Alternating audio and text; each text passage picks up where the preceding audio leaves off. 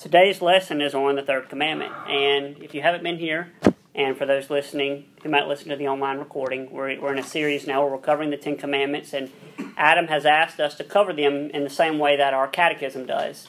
So if you read through the larger catechism on the 10 Commandments, the format you see is what is the commandment, and it gives you the commandment, and it says what is required of the commandment, and then what is forbidden. And so that's how we've divided each of the commandments, really giving them 2 lessons. So knowing that, you know this is really a broad overview of each one. And so this is the first lesson on the third, and so we're going to cover the positives. Robert's going to handle the negatives next week. So I kind of have to fence myself in, especially with the commandments that literally say, you shall not. So we're not going to focus on what you should not do in light of this commandment, but really what is this commandment encouraging us to do? What is this commandment asking us to do? When we think about the third commandment, and we'll read it later straight from Exodus chapter 20, but it's the one, you shall not take the name of the Lord in vain. So just kind of maybe some opening discussion. When you hear that commandment, or when you've thought about that commandment, what sins do you typically think of? Whether it's in your own life or maybe you see it in the world or society. But when you hear that commandment, what were you raised to think? You shall not take the name of the Lord in vain. Okay, that's a good one. But you shall not enough for me. Yeah. Anything else? I think Linda probably mentions the one that we all think of, or at least have been raised to think of, at least in my upbringing. That's the commandment. That tells you how to talk. Not to cuss. But today what I want us to see, this is probably a commandment that I'm suspicious of in my own life as far as not reflecting on it as much as the other ones. I even asked Adam in preparation for this lesson, I said, all right, preacher man, what is the commandment of all 10 that you probably have not neglected in the sense of sinned against the most, but spent the least amount of time studying, spent the least amount of time meditating on? And maybe you can ask yourself that question now. People get pretty hyped up about the second commandment, which we covered over the last 2 weeks, and the fourth commandment, which we'll cover in the coming weeks.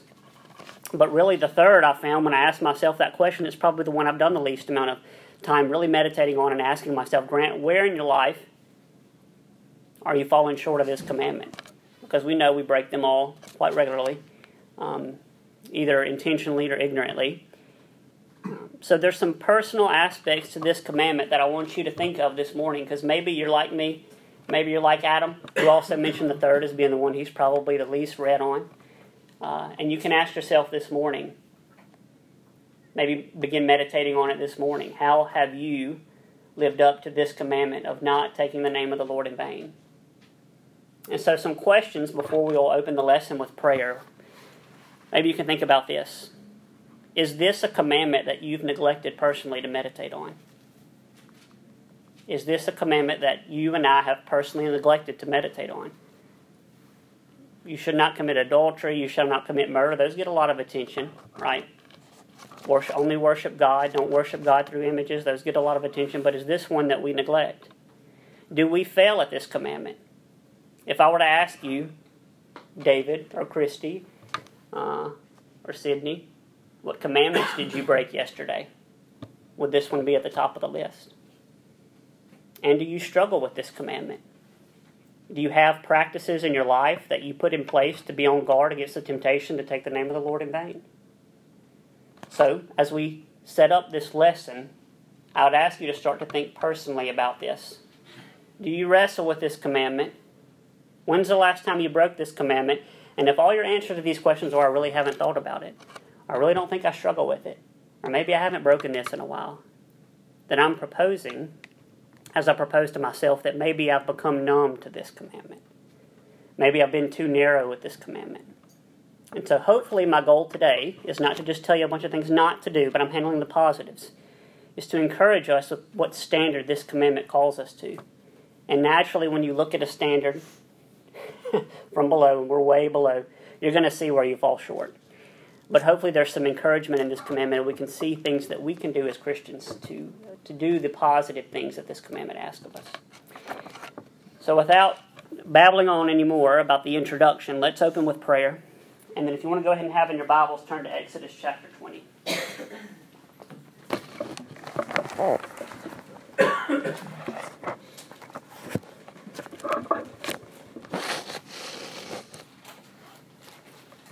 Let's pray.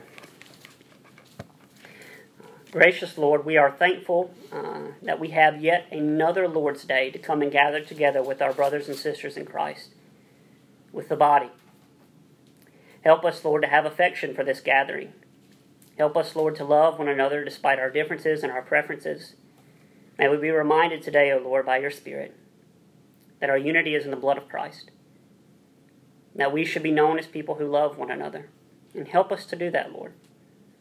We ask now that as we come from weeks of labor, weeks of dealing with family, with friends, with jobs, with the stresses that this world and living this life has, help those to grow a little bit dim today, oh God, as we try to focus specifically on you, as we have corporate worship.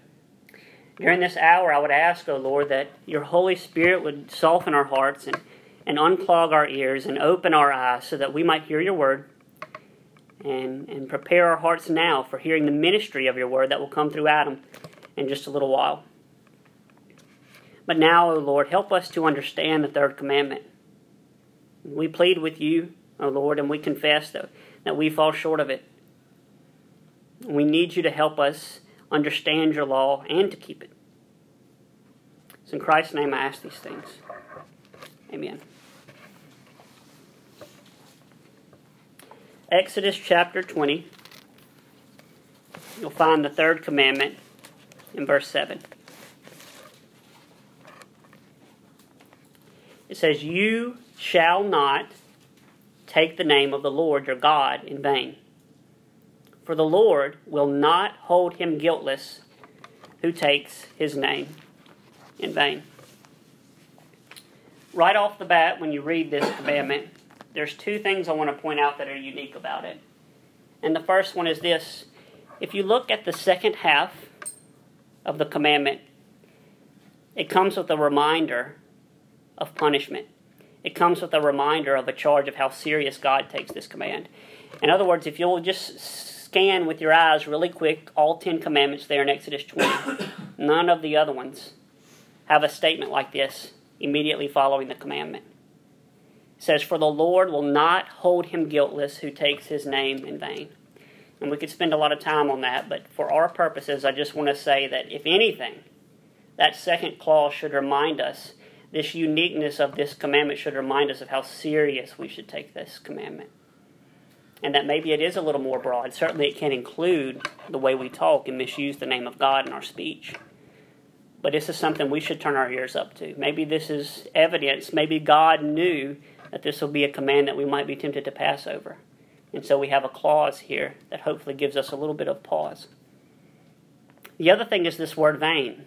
What does it mean to take the name of the Lord in vain? And when you define that word, at least in our current use of language, it's really says taking the name of the Lord in a useless way, in a foolish way, lackluster, half-heartedly. So those are the two things I want to point out as we go into this commandment. Now, this is a shall not command, but it does have positives. And so the negative is, you shall not take the name of the Lord in vain. And when we understand the word vain, as I just described it, then we can take to be a positive, this command is encouraging us to honor the name of God in everything that we do. In all aspects of our life, we need to be careful not to take the name of the Lord in vain, and Robert will address that next week. But in verse of that, the positives are in everything that we do. We should make sure that we are have reverence and honor and show esteem towards God. Psalm 69, verse 9.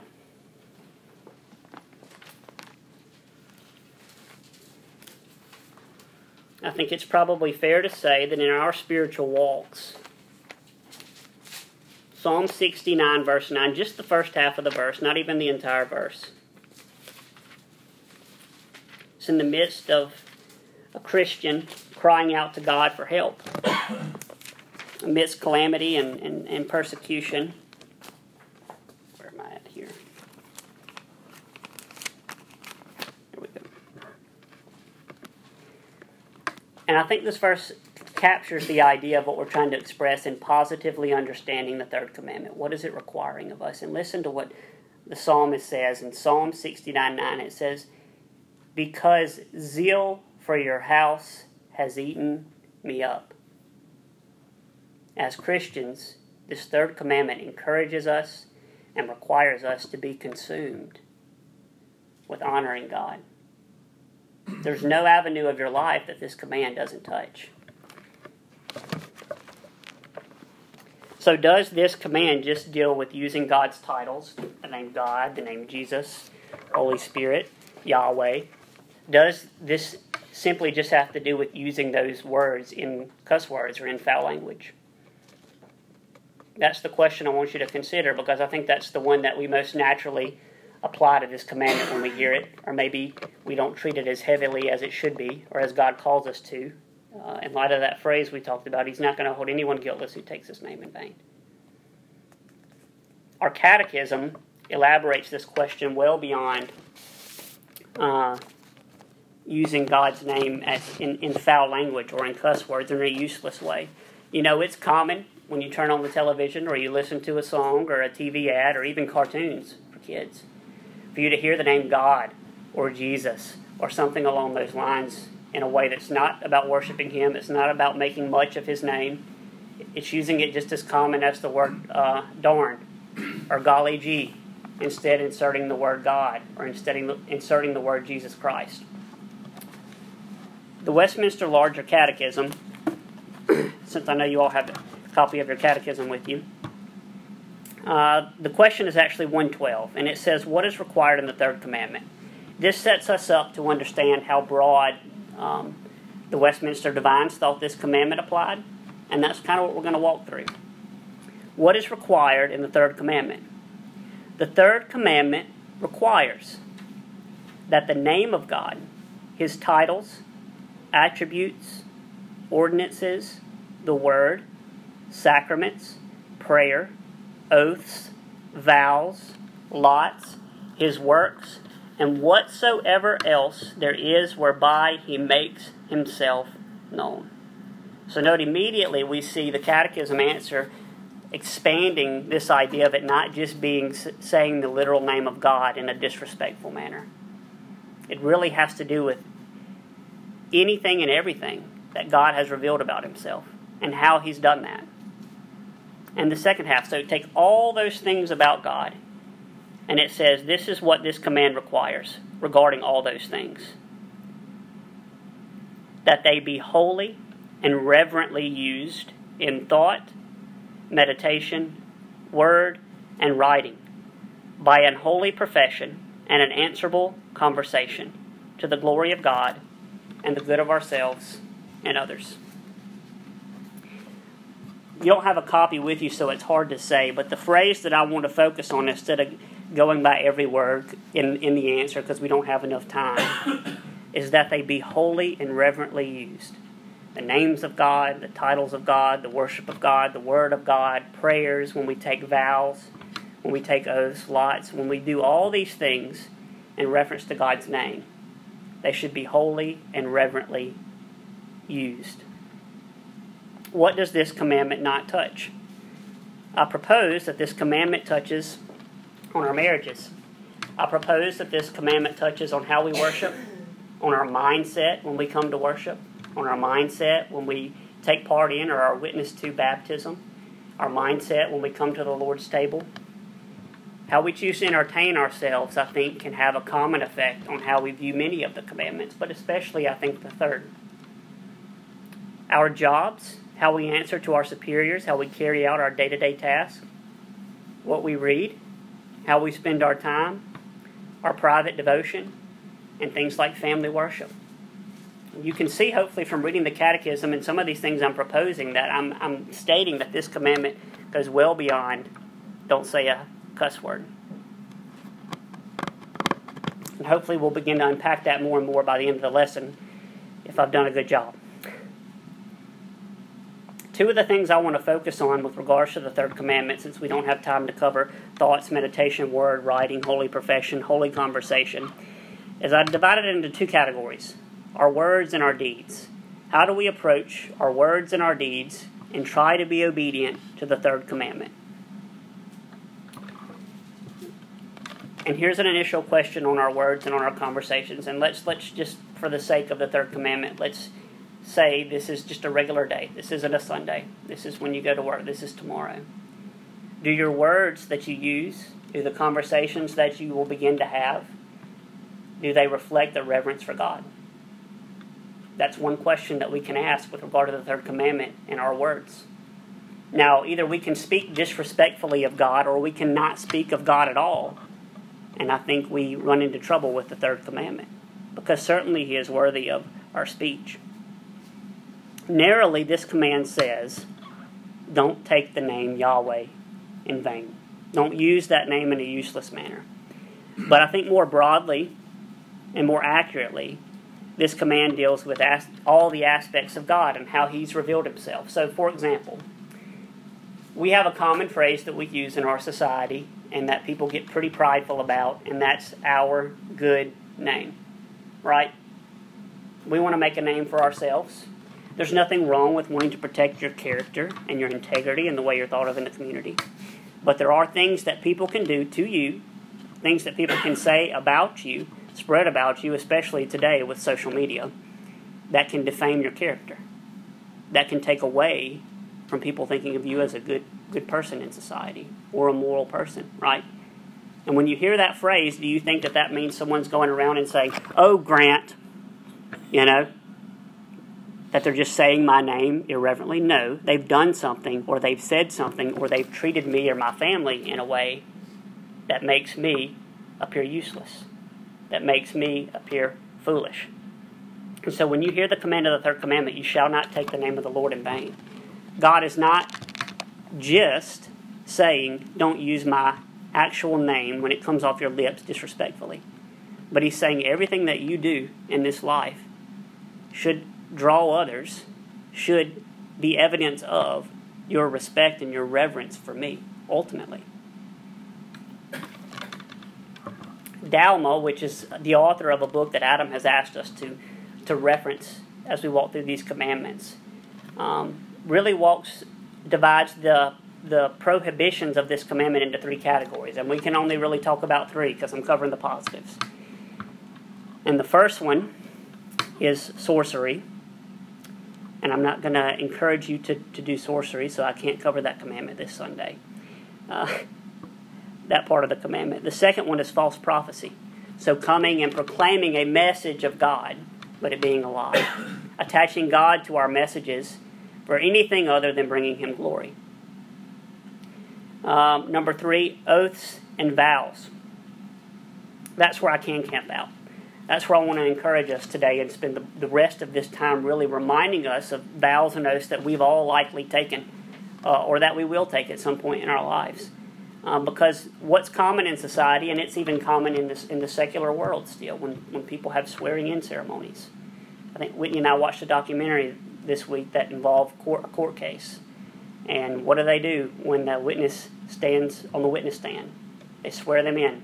Usually they ask them to put their hand on the Bible, or they say, do you swear by God in some form or fashion? Jake probably had a swearing-in ceremony.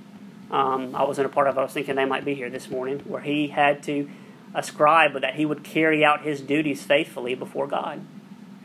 But we've all taken vows, if we're in this room, I think, either at least marriage vows. I think everybody in here, Jeremy, not yet. Maybe one day. Yeah, one day. One day. But membership vows. And also officer vows. And you might be thinking when I say officer vows, well, what does that have to do with me? But there's a section in our Book of Church Order where we take officer vows, that the congregation also takes a vow in that same event. And so I want us to look at those and at least focus on the things that we have said and attach the name of God to them, to hold us accountable to them. Because if we just brush across this commandment and say, well, Grant, I'm really doing pretty good at this. I never say God in an irreverent way. I don't say, oh my, or fill in the blank. I don't say Jesus Christ in a way that they do in the TV shows and in the songs irreverently, So this one I probably don't need to focus too much on, but I would say no, we likely struggle with this commandment just as much as the other 9. So I made a copy so that I could read and just remind us, before we get into deeds, of some of the words, or at least similar words that we've taken, so that we can reflect this morning on the questions of have we violated this commandment? Are we maybe in a place that we've become so numb and hardened towards this commandment that we don't even recognize where we violated it? And so these are the marriage vows that I printed out from the Book of Church Order. Now, I didn't take these exact vows, but we and I were married by a minister, and we took some similar vows. So this is just a shortened, condensed version.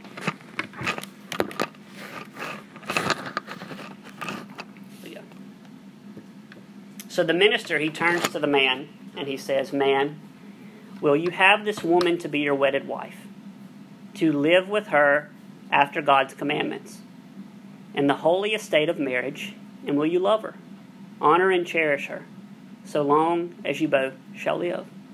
And the man says, "Hopefully I will." Then the minister shall say, "Woman, will you have this man to be your wedded husband, to live with him after God's commandments, in the holy estate of marriage, and will you love him, cherish and obey him, so long as you both shall live?" "I, man, take you, woman, to be my wedded wife, and I do promise and covenant before God and these witnesses to be your loving and faithful husband in sickness and in health, in plenty and in want, in joy and in sorrow, as long as we both shall live." And the woman says the same thing back to the man.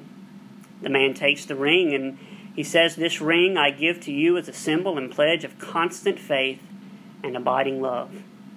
And listen to the question that the minister ends by asking the woman. He says, "Do you, woman, receive this ring as a token of your pledge to keep this covenant and perform these vows?"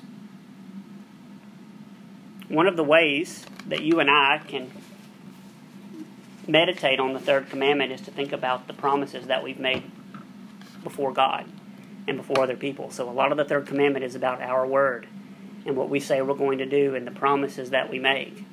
And we shouldn't go around all the time making all these promises in the sight of God every single day, but these are usually solemn events, like our marriages.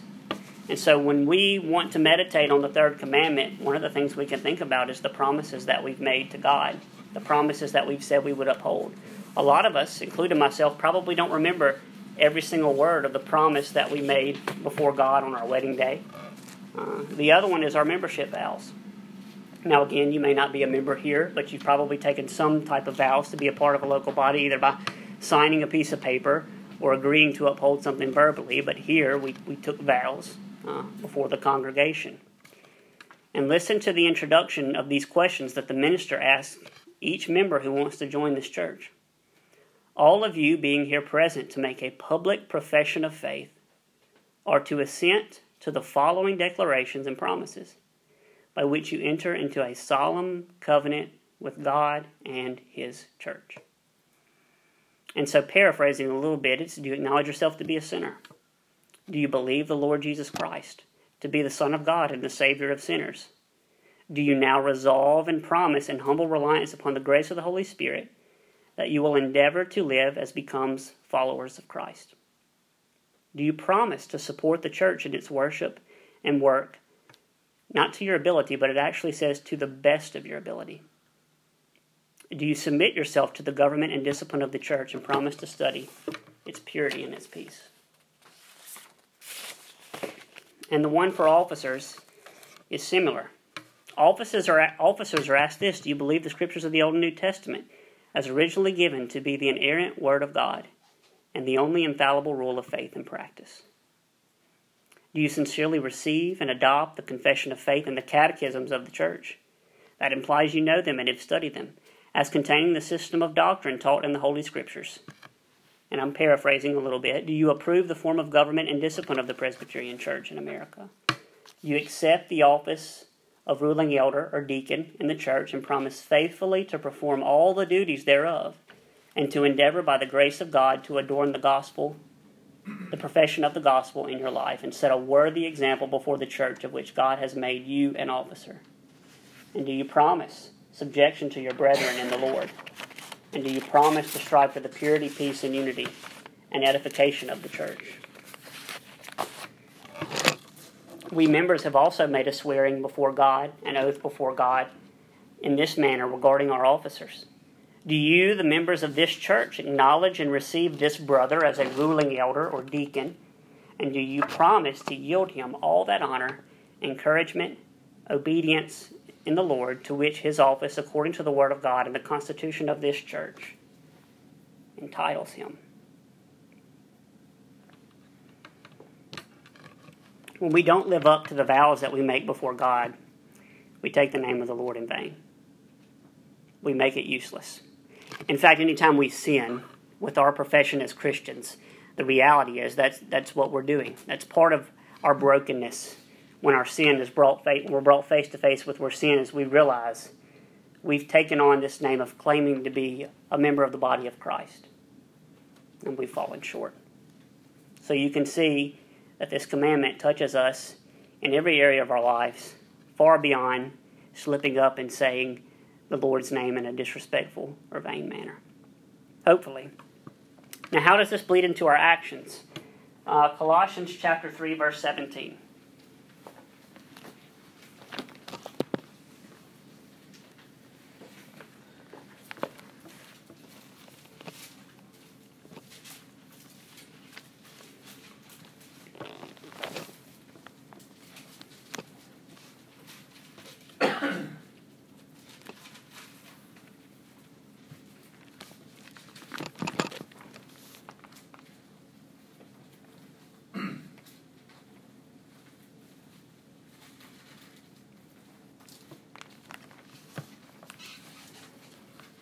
So far, we've basically just expressed the commandment.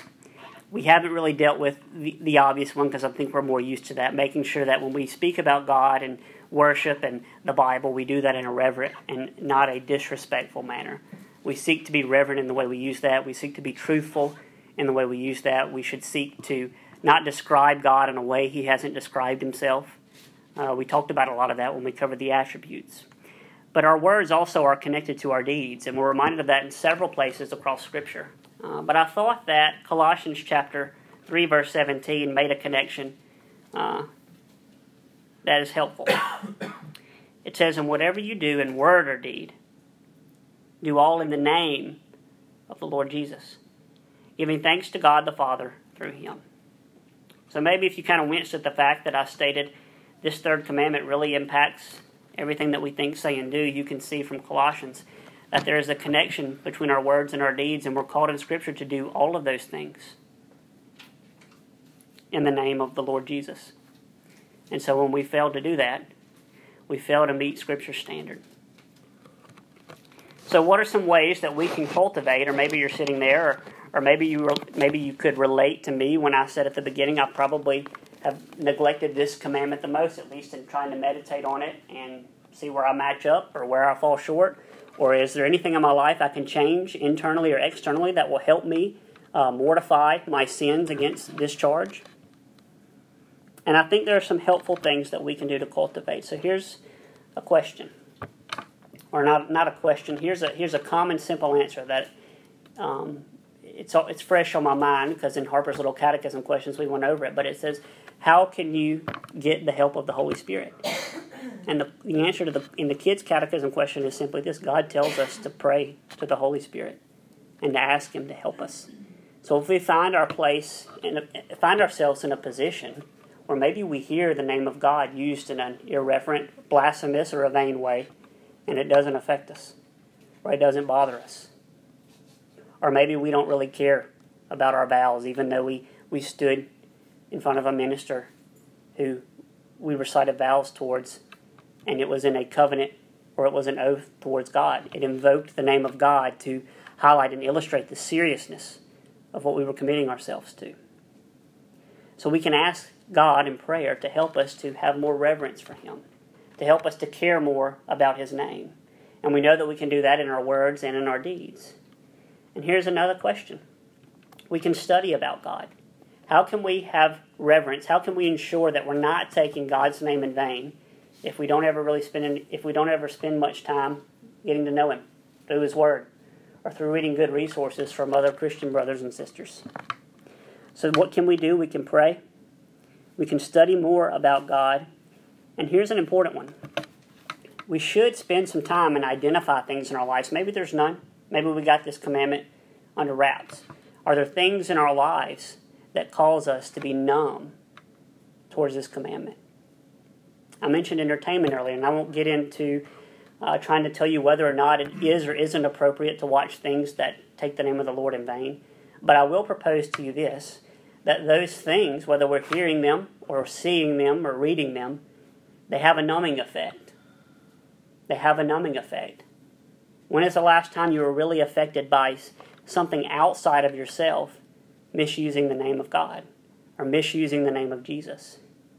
And rather than leaning on the side of, well, it's probably not that big of a deal, I would hope, us knowing that we're fallen creatures, we would probably lean more towards the fact of, maybe I've become hard and indifferent towards this commandment.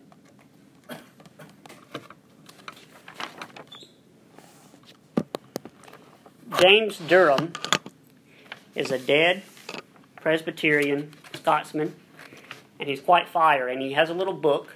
It's an exposition on the Ten Commandments, and he would be considered probably by a lot of standards to be overly strict. And he spends a lot of his chapter on the third commandment, discussing what's forbidden. And at the very end of the chapter, he gives some encouragement. You might not agree that it's encouragement once I read the points he gives.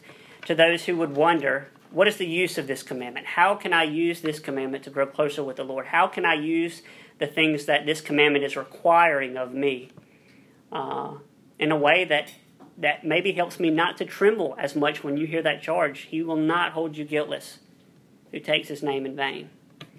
He gives 7 points, and I'm only going to read 3. He can be a little bit wordy, so just bear with me. So James Durham, he says this in his book. For helps to this, let me commend unto, number 1, a serious endeavor to walk under the impression of God's greatness, and to have your heart filled with His awe. If His fear be in the heart, there will be expressions of reverence to His name in the mouth. I'll read that again. If His fear be in the heart, there will be expressions of reverence to His name in the mouth. Number 2, believe and be persuaded of the reality of this truth concerning the terribleness of the reckoning of this sin and the fearful judgments that will certainly follow it. Tremble at this sin and suitably resent it. When you hear it in others, be affected with it, and labor to make them so, that you may thus train yourselves to be abominating of that evil. And he finishes up point 5, and he just says this. He says, wait, with an exclamation mark. Will you sleep, and this word stand in the Bible on record as a registered decree against you? So some of the parting questions that I would have us consider. And before we do that, are there any questions about this commandment? I know we weren't able to dig too much into it. The paragraph for what's required is this long, and the next question for the shall nots is this long. So I just kind of gave a surface level, but are there any issues that people have had with the third commandment? Maybe personal struggles you've had, or maybe issues you see in society with regard to this commandment? Before I give some of the closing questions I'd like you to think about. Okay. So I came up with 3 reminders that I felt were appropriate for how we approach this commandment. Number 1, let's ask ourselves this question. When you hear or read someone use God's name or Christ's name or any of the names that God has given Himself, does it affect you? Whether they use it reverently or irreverently, does it affect you? And then, whatever your answer is, ask yourself why or why not. And number 2, are there vows that you have made before God that you have partially or wholly neglected? And there's an encouragement here for each one of us. It's easy to forget our vows. Opie, how long have y'all been married? Gloria? I should ask Gloria. I'm sorry. 61 years. This is evidence that we need each other in this room. Even when I read the vows that I took, I had already forgotten the vows that I took in becoming a deacon. And that wasn't that long ago. We need each other, and we need to remind each other and encourage each other to remember the words that we took before God. And we need to take those words seriously. The last thing I want to leave us with is going back to Exodus. And this is an important reminder anytime that we talk about the law of God, because we do still feel that the Ten Commandments as the moral law are still binding. And it's verse 2.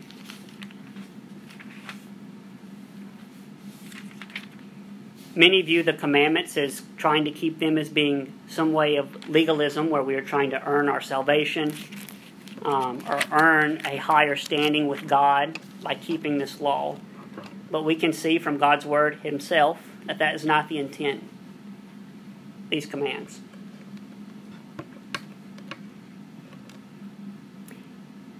Exodus chapter 20, verse 2. We'll just start at verse 1. It's short. And God spoke all these words, saying, I am the Lord your God, who brought you out of the land of Egypt, out of the house of bondage.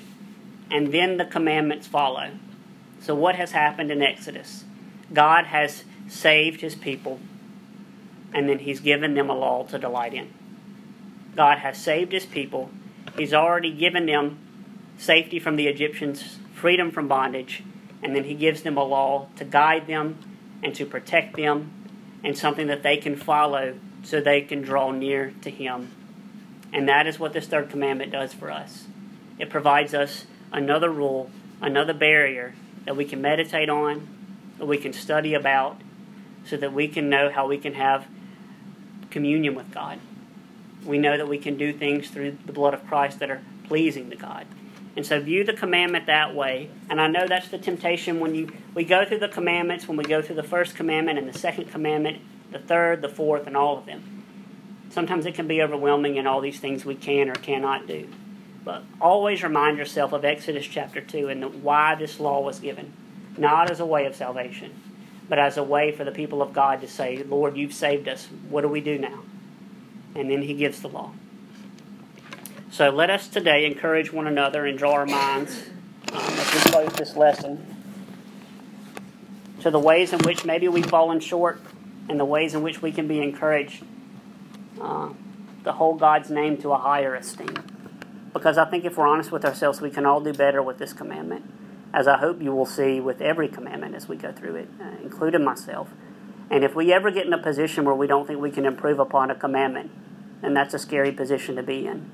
I think that is probably evidence that our hearts have become hard. So let's close in prayer.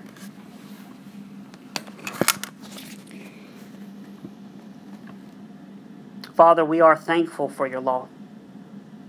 We are thankful that it is right and it is good and it is perfect and that it guides us and it protects us, Lord. We are quick to come up with our own ways. We are quick to pursue our own pleasures. We are quick to serve ourselves and no others. But Lord, your law brings us back. Your law draws us near. Your law is what your Son kept perfectly for our sake. Draw our minds to Christ this morning, oh Lord, as we study the law. Yes, Lord, we do see ways in which we can lead our lives, in which we can earnestly desire to change and be molded by your law. But we are also reminded in your law, O Lord, that in Christ there was no sin, that in Christ He was perfectly righteous, and His righteousness imputed to all those who place their trust in Him. Holy Spirit, we ask that you would help us to understand the third commandment. Help us to hold your name in high esteem. Help us to be concerned and help us to be affected, Lord, when we hear or we see people profaning your name and using it in vain. It's in Christ's name I ask these things. Amen.